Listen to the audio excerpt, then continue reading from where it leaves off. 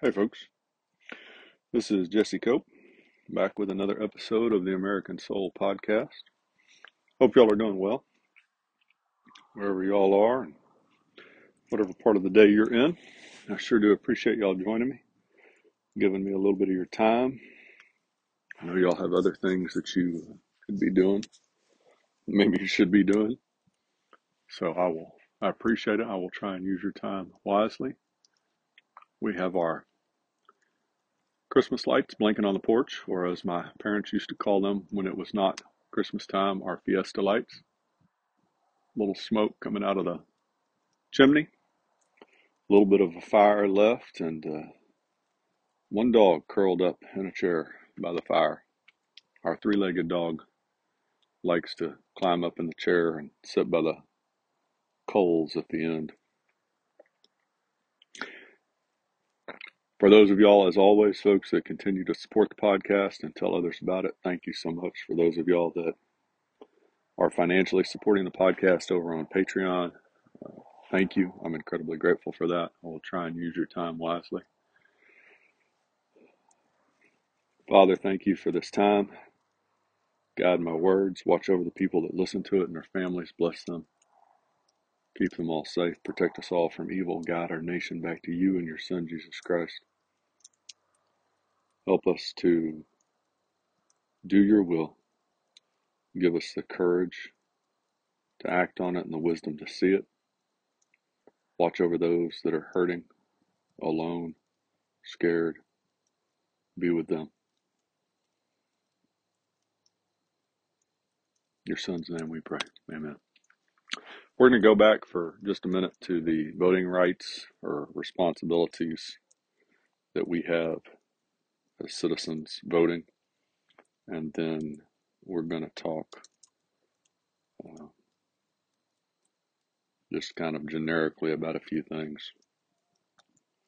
So we'll go back to this quote from Garfield that we finished on last night. Now more than ever, before the people are responsible for the character of their Congress.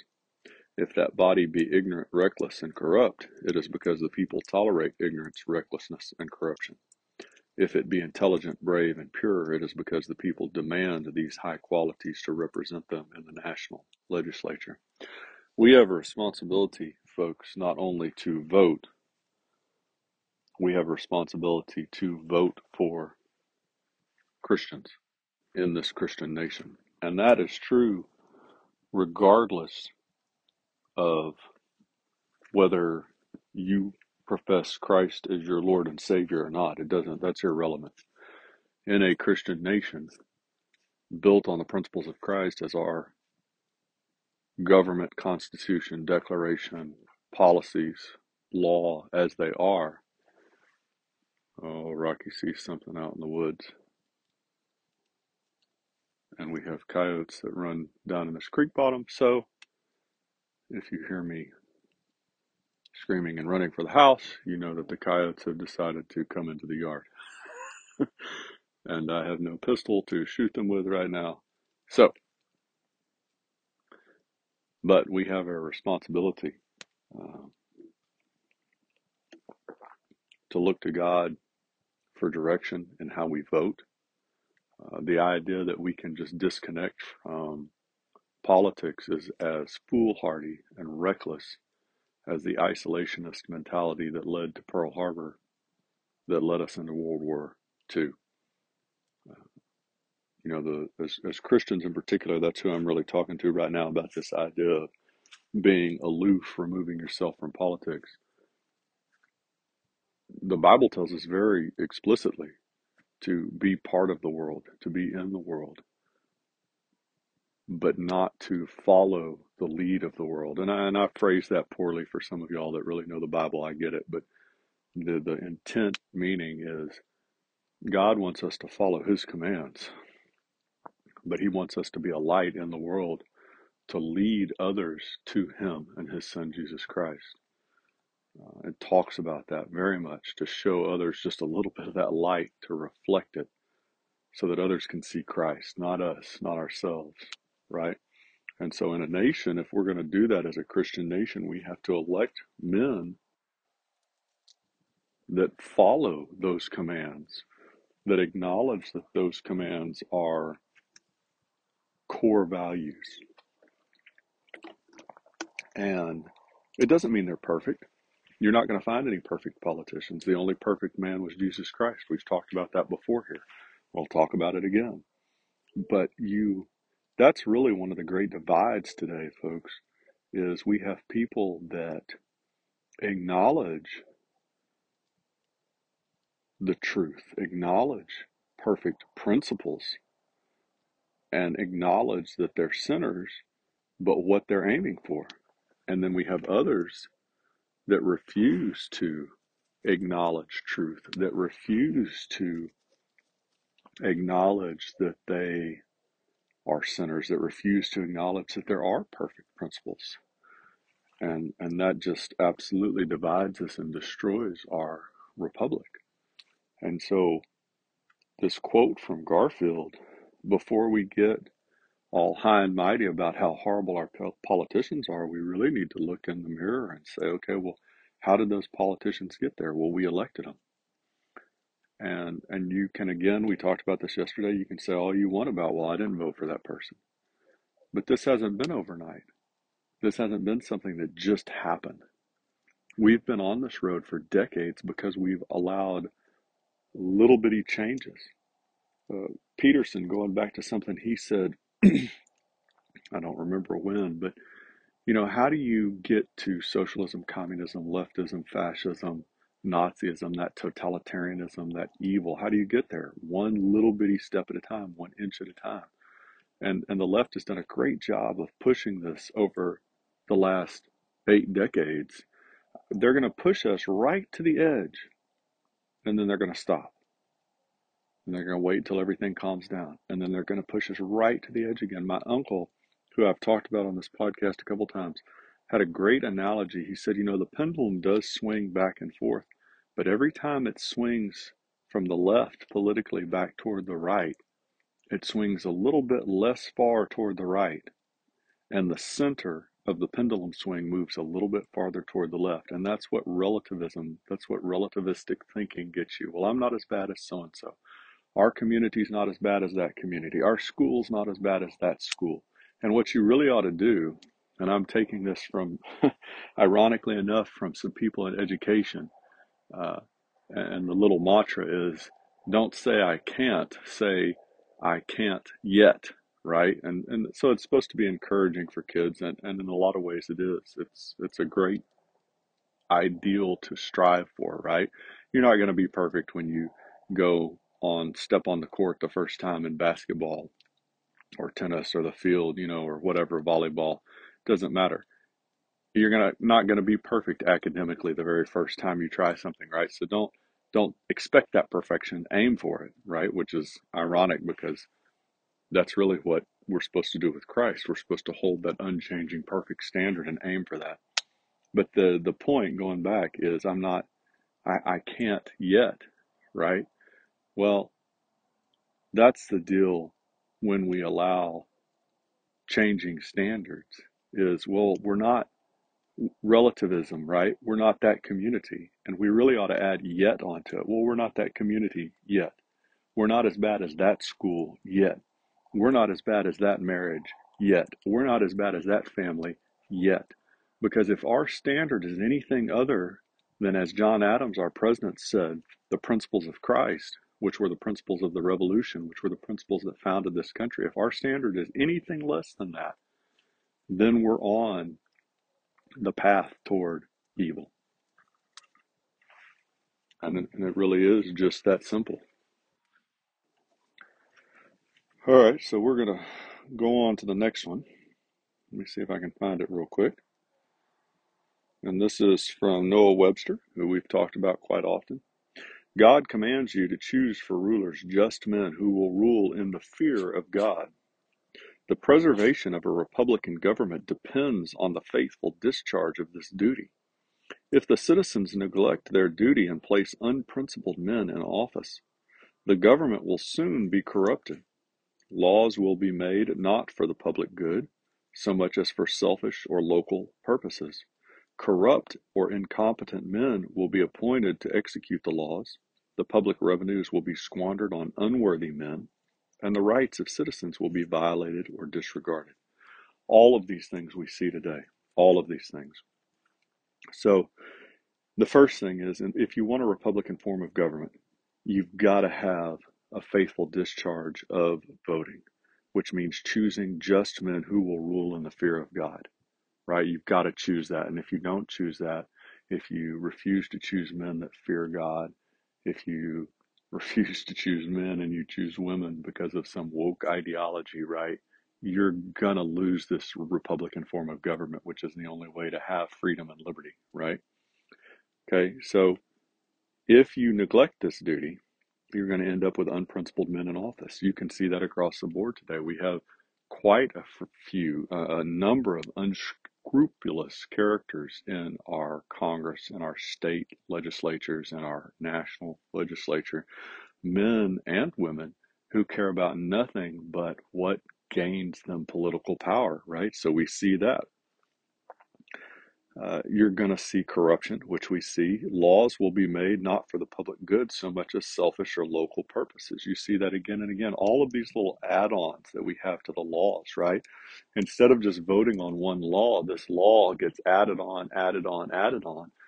And you end up passing these what they call omnibus bills, right? Where you have all these things that have nothing to do with the main point, right? Like you have a military spending bill, and all of a sudden you've got something to do with postage stamps, or I don't know, pick whatever, the way hammers are made or something. You've got stuff that has nothing to do with that military spending bill tacked onto it. And so it's local or selfish purposes. Corrupt and incompetent men will be appointed to execute the laws. You can see that in a number of different departmental appointments. You can see that in a number. The fact that we had a recent president of the United States that said that his whole goal in selecting a Supreme Court justice was based on their color, skin color, and their gender. That has nothing to do with the job. It's irrelevant. The only thing that matters in the Supreme Court justice is, do you know the history and heritage of our country and the Constitution, and will you execute your judgments based on those original truths that go back to Jesus Christ? That's it. And if the answer is yes, then you can be a candidate. And if the answer is no, then you have no right to be on the Supreme Court, period. Public revenues will be squandered on unworthy men, and the rights of citizens will be violated or disregarded. The fact that the Second Amendment is under such attack today, the fact that you see, ironically, Christians under attack today so often in so many different public institutions, right? Again and again, you see this. The squandering of the resources really brings to mind, and I don't have enough time to really get in this tonight, but we've recently had uh, a pretty good friend um, that works in the medical industry. And this story is repeated so frequently across the country that it doesn't even matter, because it could be almost any state and any part of the country. And they were talking about the number of individuals that come in without insurance, with no ability to pay for their care into the emergency room, right? And so taxpayers are expected to foot the bill for that and take care of these people that often are not taking care of themselves, whether it's drugs or alcohol or obesity or poor sexual decisions. And then the taxpayer is expected to pick up that tab, right? And the absurdity goes all the way to the point where you have people coming in that are biologically male or female, but they're pretending to be the other, right? And that causes all sorts of its own problems. If you have XY chromosomes, but you want to pretend that you're a female and you're taking hormones and changing your body, right, that's going to cause problems. If you have two X chromosomes and you're mutilating your body in the attempt to become something you can't be, never will be able to be, that causes its own set of problems. And the taxpayer is expected to foot the bill. They come in, they get help in the ER, they have no insurance, they have nothing to pay with. And so somebody is going to have to pay that bill, right? And so we're squandering resources. We have a number of issues that are far, far more important to our nation than helping a male become a pretend female or a female become a pretend male. A number of other issues. You could just take the medical field alone, right, and say, we have a number of veterans who have risked life and limb for our country who are receiving substandard care at best, if any care. You could talk about the mental health issues that come along with the military, which we don't like to talk about today, except we kind of wave at them as they go by on the bus, right?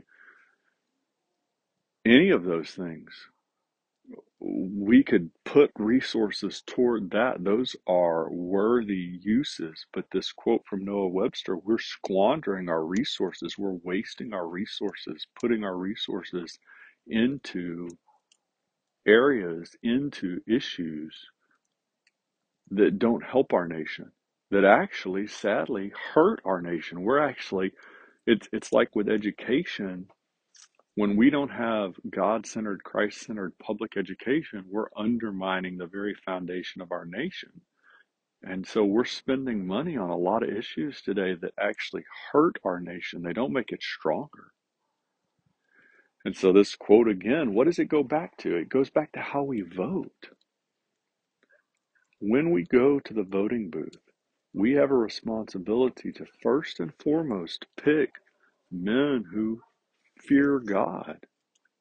This was not an unusual concept. This was the norm. This was the vast majority. This was how we elected leaders. This is what made our nation great, is that we were a Christian nation that elected Christian rulers, not perfect rulers. And that's the trick that the left often plays. They say, oh, well, you're Christian, you must be perfect. Well, you're not perfect, so you can't be a Christian. So why would you even attempt to vote for people like that? No, that's not it at all. You have to vote for men that fear God, that acknowledge those perfect principles laid out in the Bible, laid out by Jesus Christ, and strive to meet them, and are willing to acknowledge when they don't. But if we're not going to do that, if we're not going to execute them, then you go back to that Garfield quote and you say, well, what can we expect? We can expect corruption. We can expect violence. We can expect chaos, right? The violence and the chaos part you're starting to see in a number of places across the country where we refuse to prosecute criminals anymore and we release them. It's like a revolving door. And so we're creating this whole class of career criminals in certain parts of the country because there's no repercussions. This is exactly what we see in education with the whole retest, reteach idea. We give kids chance after chance after chance to retest, to take a test again, right? And it's so hypocritical, and there's such a multifaceted issue that I can't talk about it in the last few minutes of this podcast, but it's a hypocritical standard. Some kids get a chance to retest and others don't, right? And this is in varying shades all across the country. It's not any one particular area, right? And what that's so misleading to these kids because it's the video game mentality. It's the idea, well, if I die, I just get another life, you know? And a pretty decent, I think, analogy is a car wreck. If you get in a car wreck, can you fix the car? Yes, absolutely you can. But there are consequences that go along with that. Perhaps your insurance gets raised. Perhaps you can't fix the car. You don't have the money to, right? There's no redo button. You can't just be like, push a button and all of a sudden the wreck didn't happen. You can't just take a retest and get to redo that interaction with the light pole or that other vehicle or what the pedestrian walking across the street or whatever it was, whatever caused that wreck. You can't just push a button and get a retrial. You have to deal with the consequences. And so we're really setting our kids up for failure because we're teaching them a system, a style of living that is not truthful. It's not reality. You don't just get to reset and redo. It doesn't work that way. And that's, I can't help but finish mentioning this because marriage is one of the areas we see this so clearly. If you cheat on your spouse, for example, is there forgiveness? Yeah, for sure, from God and Jesus Christ. Possibly from your spouse. Is there reconciliation? Possibly. Is there a chance for that marriage to heal? Possibly. Hopefully. All those things are possible and hopeful. But there's always going to be consequences from that decision. And there's no way to go back in time and well, you know what, man, I just didn't quite get it right that first time. Let me take a retest. No, no, it doesn't work that way. And that's, with voting, going back full circle, we really have got to get back to that point again of electing those public officials that acknowledge those perfect principles and fear God. They may not be perfect, but they're going to strive toward those principles. So I know that last little bit was kind of all over the place, so forgive me. God bless y'all. God bless your families. God bless America. We'll talk to y'all again real soon, folks. Looking forward to it. Always do.